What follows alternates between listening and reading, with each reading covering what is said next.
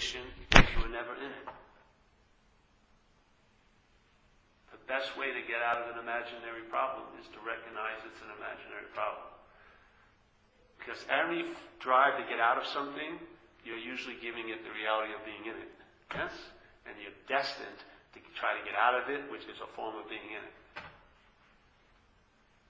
The only way to get in out of something is realize you were never in it. Yeah, that's being out of it.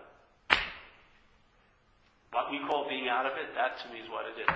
It's not being out of it, it's realizing you were never in it. That's being out of it. Just like you realize I'm not that, whatever that is, voice in one's head, thoughts, bodies, I'm not that, whatever appears I am not, that's what I am. The seeing of that. And the seeing of that is the seeing of every that. All the time that. And the seeing of that is the thisness, is that's it.